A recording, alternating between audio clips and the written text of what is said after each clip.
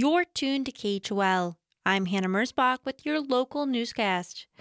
Jackson's Town Council is hitting the brakes on plans to reevaluate housing mitigation rates. That's the system which requires developers help pay for housing units for local workers. The state task force has been pushing back on the concept, saying it could be hurting private development and threatened to pass laws restricting the tool. So, Town Manager Tyler Sinclair says council members decided this week to hold tight on making any changes to the system. Knowing this one was one that was being discussed at the state level, that we could put that a little bit on the back burner for the next year and see where the state goes with it and be part of that and address some of the other budgetary and other items the town has in front of us. In a series of meetings last summer, the Town Council and Teton County Commissioners discussed potentially raising housing mitigation rates for residential and commercial properties in light of bubbling inflation. The county could continue these conversations without the town's involvement.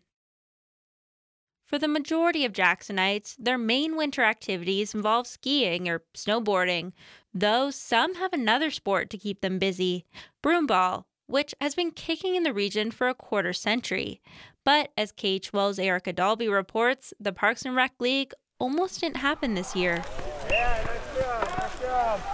It's a bitter cold night at the Teton County Fairgrounds. About 24 people have gathered to play broomball on the rodeo arena turned ice rink, risking frostbite and injury for the weekly league. Gary Duquette is wearing a ski helmet and baseball pads. He's practicing shots into the goal. The broomball veteran says the sport is ironically not played with brooms. Broomball is like hockey with sneakers, with a lacrosse stick pushing a soccer ball into a goal. Similar to the equipment, the rules of the game pull from a lot of sports. It's like controlled chaos on ice. Techniques include a shuffle, a prance, a sprint, and a full body slide.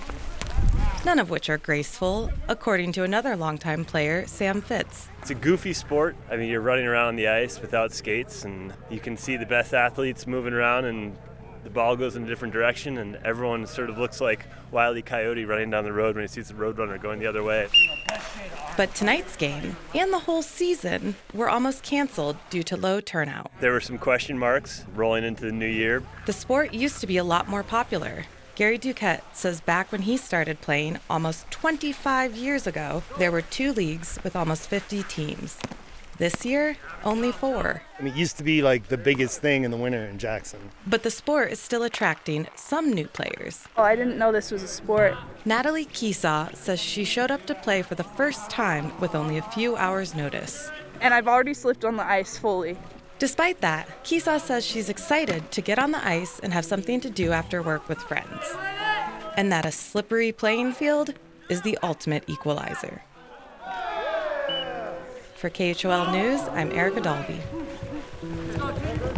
Broomball teams will be sliding around on ice tonight at the Teton County Fairgrounds starting at 6. In other fairgrounds news, the Jackson Town Council has decided to pursue a long-term lease for the property. The fairgrounds have been a source of controversy in the last few years, since a group of activists raised concerns that the fair and rodeo were at risk at the current location. The issue has risen to the state level, with the group pushing Cheyenne officials to intervene. In an effort to address concerns, town council members decided this week to prioritize extending the fairgrounds lease this year and start a community conversation. For KHOL News, I'm Hannah Mersbach.